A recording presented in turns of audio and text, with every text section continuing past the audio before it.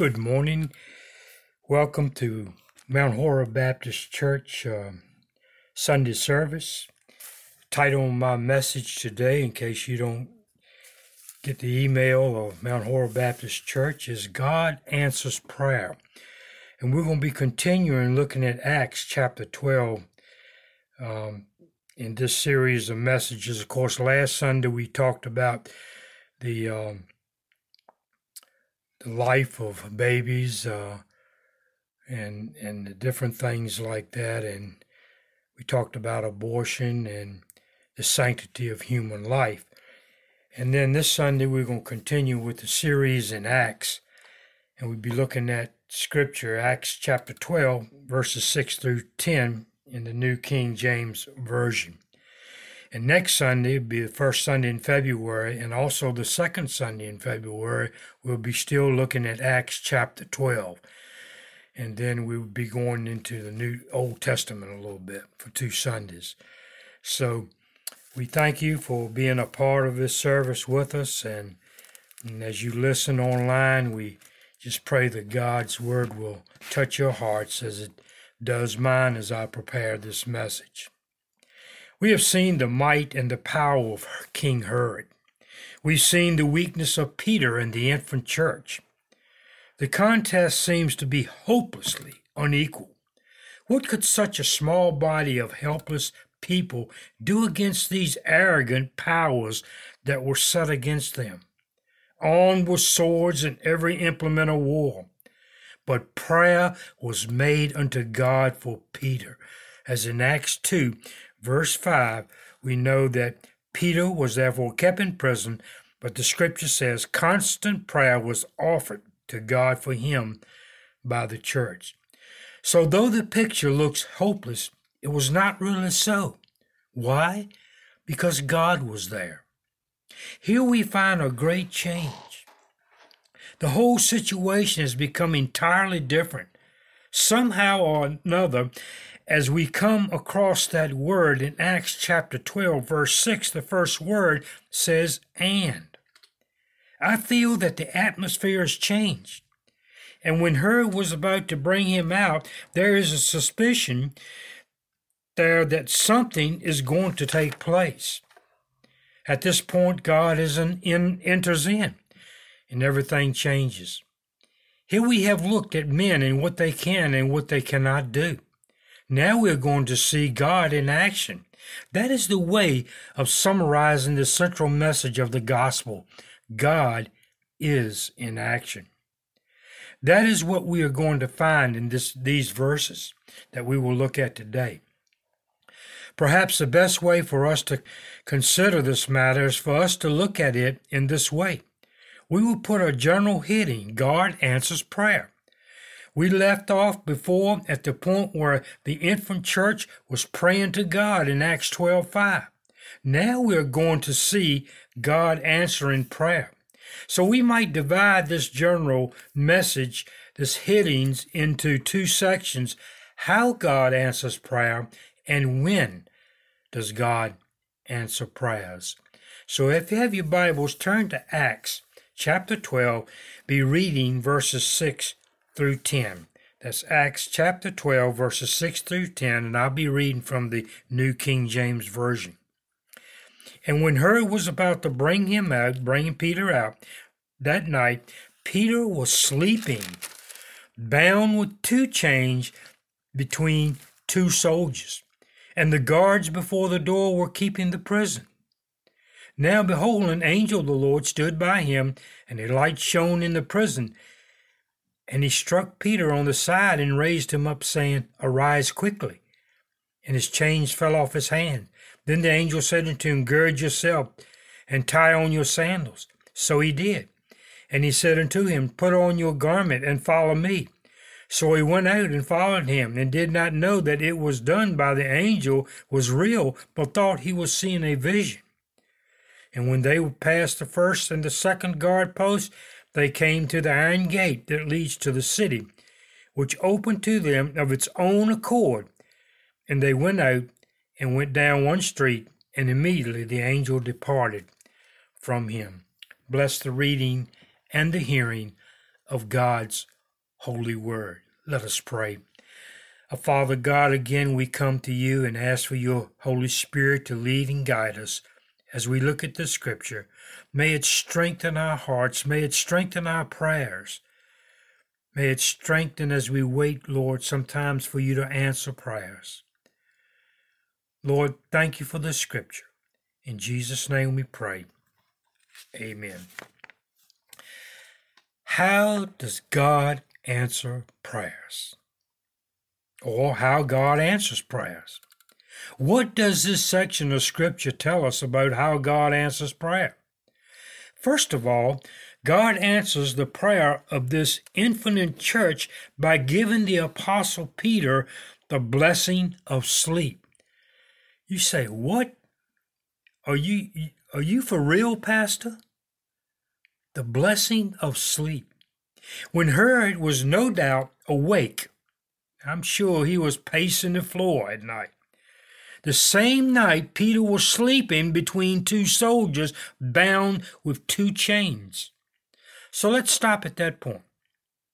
If we ask the question as to how God answers prayers, we would no doubt say that prayer was answered when the light shined in the prison and the angels touched Peter and the gates of the prison were flung open. But there is something long before that. That night, Peter slept between the two soldiers. We will try to catch the full significance of that. It is such an important matter. Note some of the general points that are clearly indicated in this word. Every single word in these verses is of great importance. For instance, when Herod was about to bring him out in Acts 12:6. When was that? Obviously, it was at the end of the days of unleavened bread.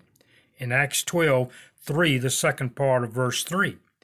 Herod was anxious to please the people, but he could not do it during those days of unleavened bread. But now that period had come to an end.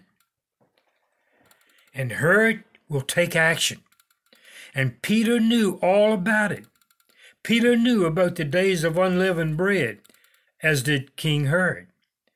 There is not the slightest doubt that when Peter settled down to sleep, he thought it was to be his last night on earth. And the next morning, he knew it would happen, his death. King Herod would send his soldiers, and Peter would be put to death. But Peter is found soundly asleep. That's how God answers prayers, one way, by granting unto the apostle in prison, who knew that he would be put to death the next morning, the gift of sleep. This is but one illustration of the many promises that are to be found both in the Old and New Testament. In the Old Testament, for instance, Psalms 3 verse 5 says, I lay me down and sleep. I awake, for the Lord sustained me. Another one is in Psalms 4:8. I will both lay me down in peace and sleep, for the Lord only makes me dwell in safety.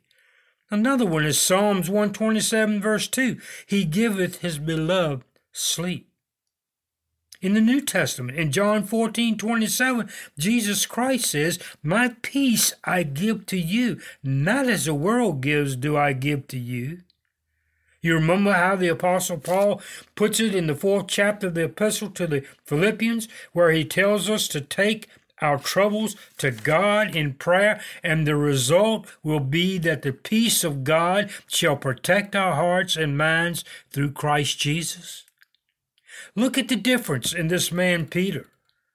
You remember there was a time in his life when he was very much awake and afraid of death. And when in that hour of lying and cursing, he denied his Lord.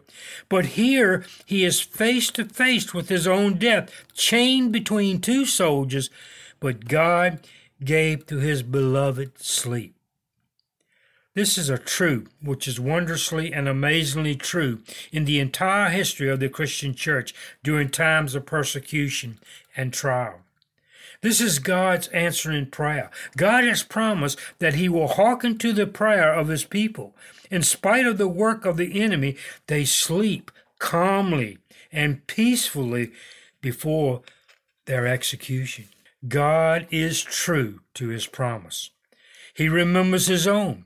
God gives to his people a composure and a calmness which the world at its very worst can never destroy.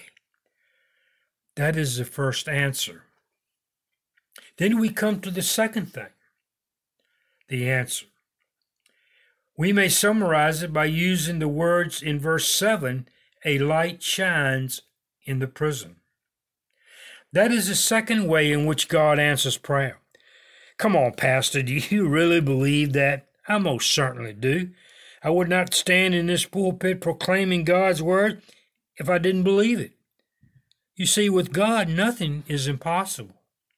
You see, the gospel is not a philosophy. It's not merely a man's ideas or man's endeavors to reach a certain goal. It is God coming down.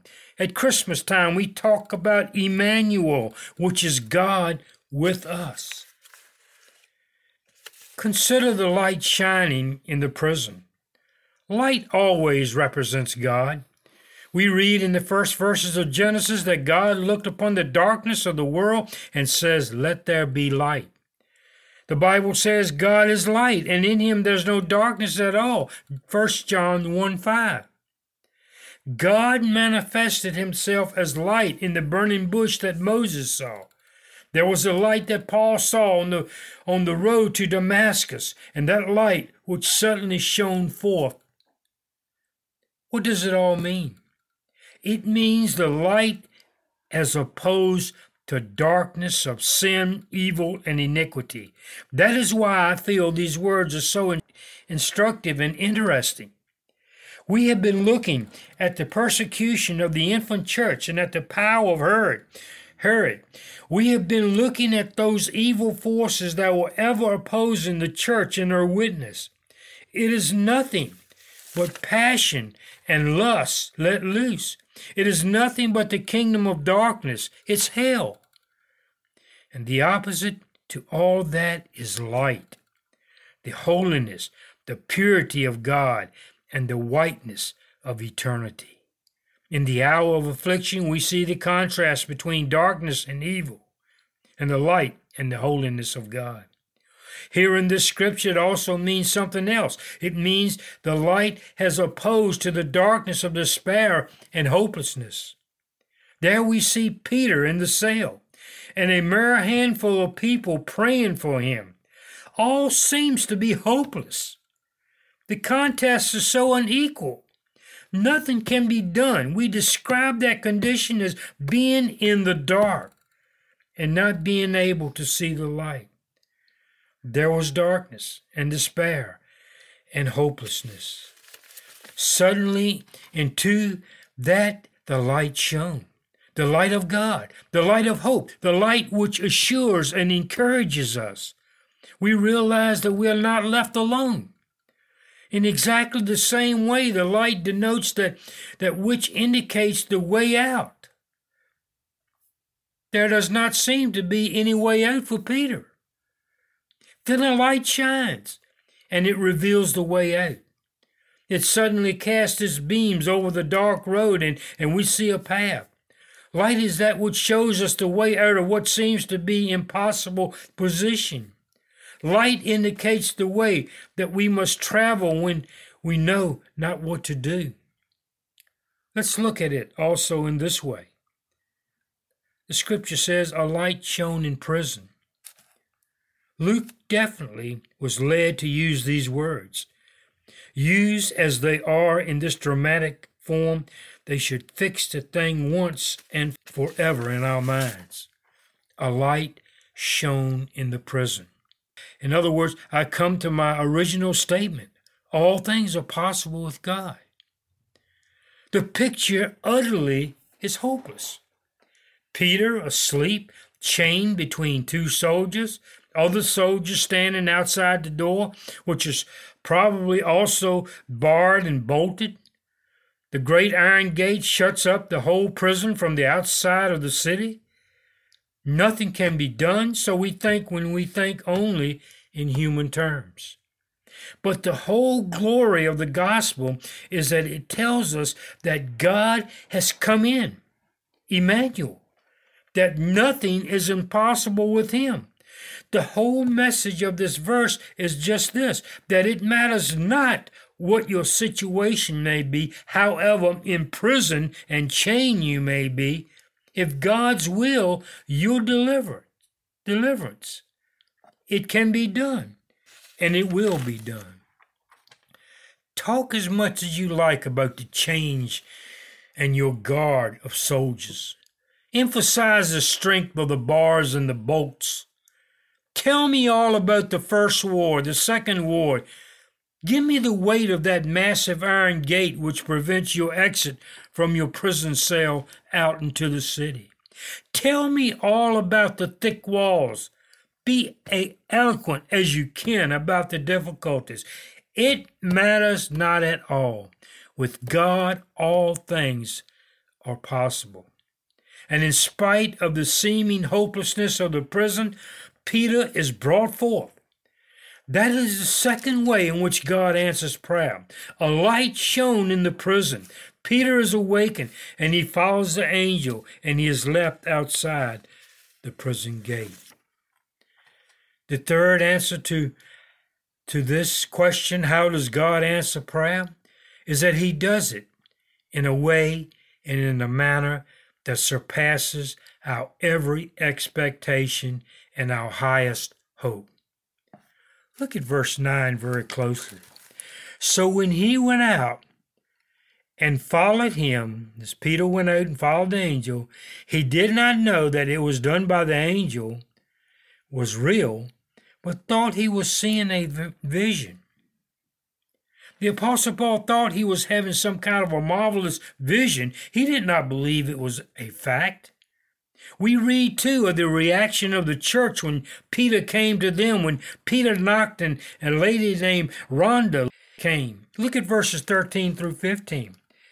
And as Peter knocked at the door of the gate, a girl named Rhonda came to answer. When she recognized Peter's voice, because of her gladness, she did not open the gate, but ran in, announced that Peter stood there before the gate. But they said unto her, You are beside yourself. Yet she kept insisting it was so. So they said, It is his angel. You know, we have already seen what fine people they were. They had spent the entire night in praying. They were men and women of prayer. Yet when Peter knocked at the door, they could not believe that it was even Peter. They thought it was his angel. To them, the thing is impossible. How characteristic that is of God. How typical of God's method of answering prayer. If we only concentrate on the power of God, he is much more ready to give than we are to receive. Get a hold of that idea. Do not confine the possibilities of answerings to your prayers. Remind yourself that you are praying to God and that with him nothing is impossible. Prison cells and wards, chains, iron gates, they are nothing to the God who made the world, sustains everything by his power. He hearkens unto your plea. You can never ask him for too much. He is much more ready to give than we are to receive. That's how God answers prayer. He astonishes us. He overwhelms us by his generosity. There is no limit to his power to give. So the next thing is when God answers prayer. We find that answer at the beginning of verse 6. Beginning of verse 6 says, And when Herod was about to bring him out. Think about that. When does God answer prayer? God answers prayer sometimes at the very last moment. He could have delivered Peter long ago, on any one of the days. I mean, he could have done that. He could have freed Peter and James both. But he deliberately leaves Peter in prison until the end of the days of unleavened bread. He leaves it just an hour or so before Herod intended to send his servants to bring him out. Why does God do that? There are two reasons why he does that. Number one, God leaves it until the last moment in order to make the defeat of the enemy still more obvious and complete. I like this divine irony. I can almost hear Herod turning to his soldiers and saying, okay, boys, tomorrow morning we will get a hold of this Peter. We will bring him out, make a display of him before the people, and we will put him to death. And we will show these Christians who this Christ of theirs is. I can vision it all. I can hear the jokes and the jeers that are made at spiritual things. Even today, we hear that. I can hear the proud boast of the enemies of the infant church. We can hear that today. God allows them to do all of that. Why? Because when they think they have produced the final end of the church, God delivers the prisoner, and they are made a laughing stock before the people. God has always done that. There are numerous illustrations out in the scripture, and God still does it. My point is this: God will do it again. The Christian church has been passing through dark waters, even today. The enemy has been proud and arrogant all over the world and even in our own country with its materialism and rationalism. But as the Bible says, the Lord shall laugh at him, for he sees that his day is coming. Psalms 37, verse 13. The Lord is laughing, for he sees that his day is coming. The discomfort of the enemy will be made complete and obvious to the whole world. That's amazing. And the second reason why God leaves answering prayer until the last moment is because he tests our faith. God proves us. He leaves us in the place of tension to discover whether we are really trusting him. He does not deliver us at once.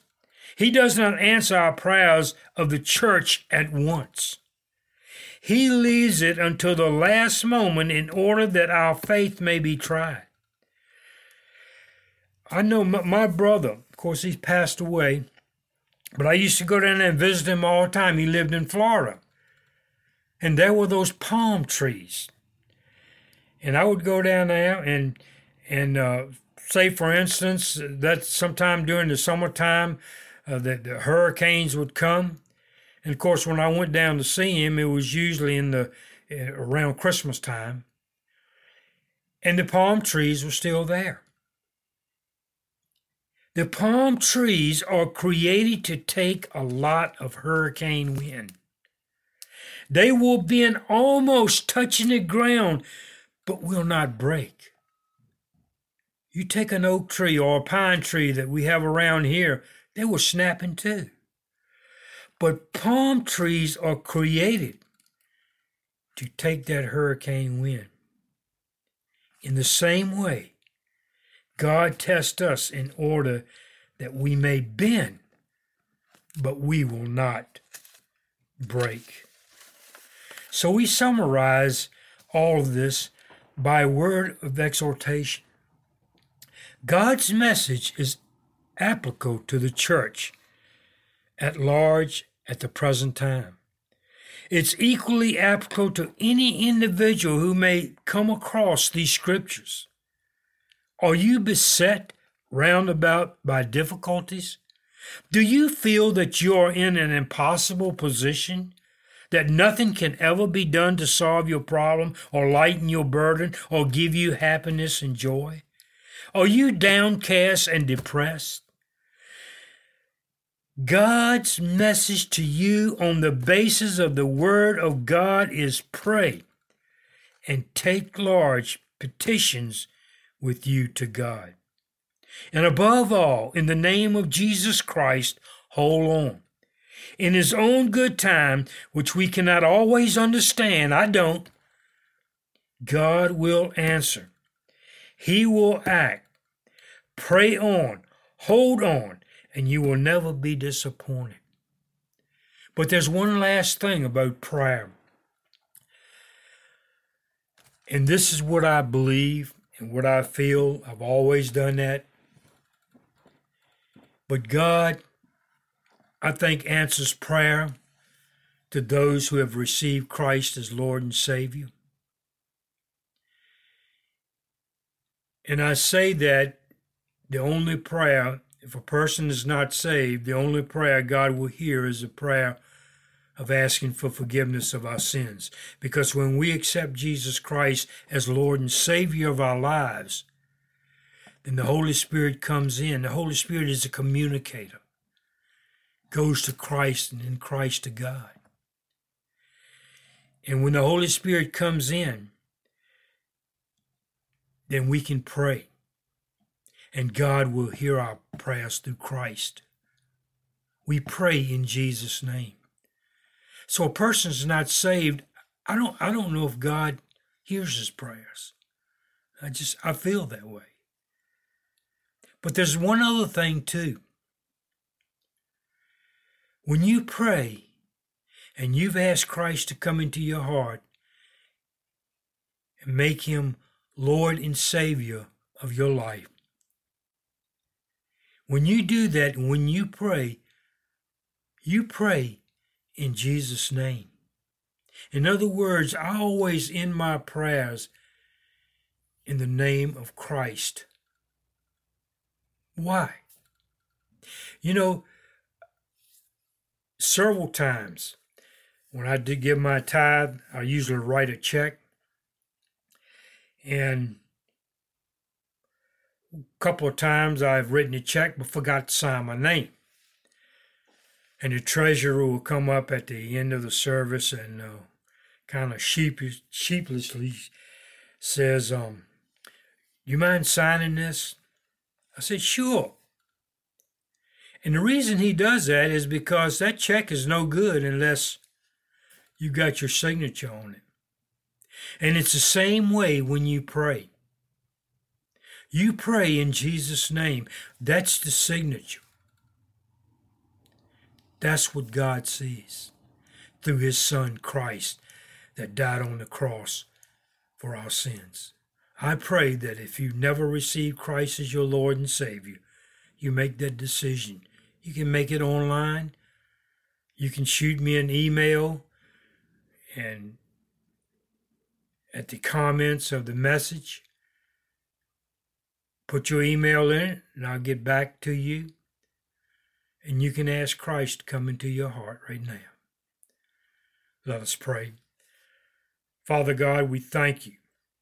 Thank you, Lord. Praise your name for who you are. And Lord, we thank you for the scripture that is given to us, that you gave to Luke as he wrote in Acts, as he told us about Peter. And Lord, we thank you that you answer prayers.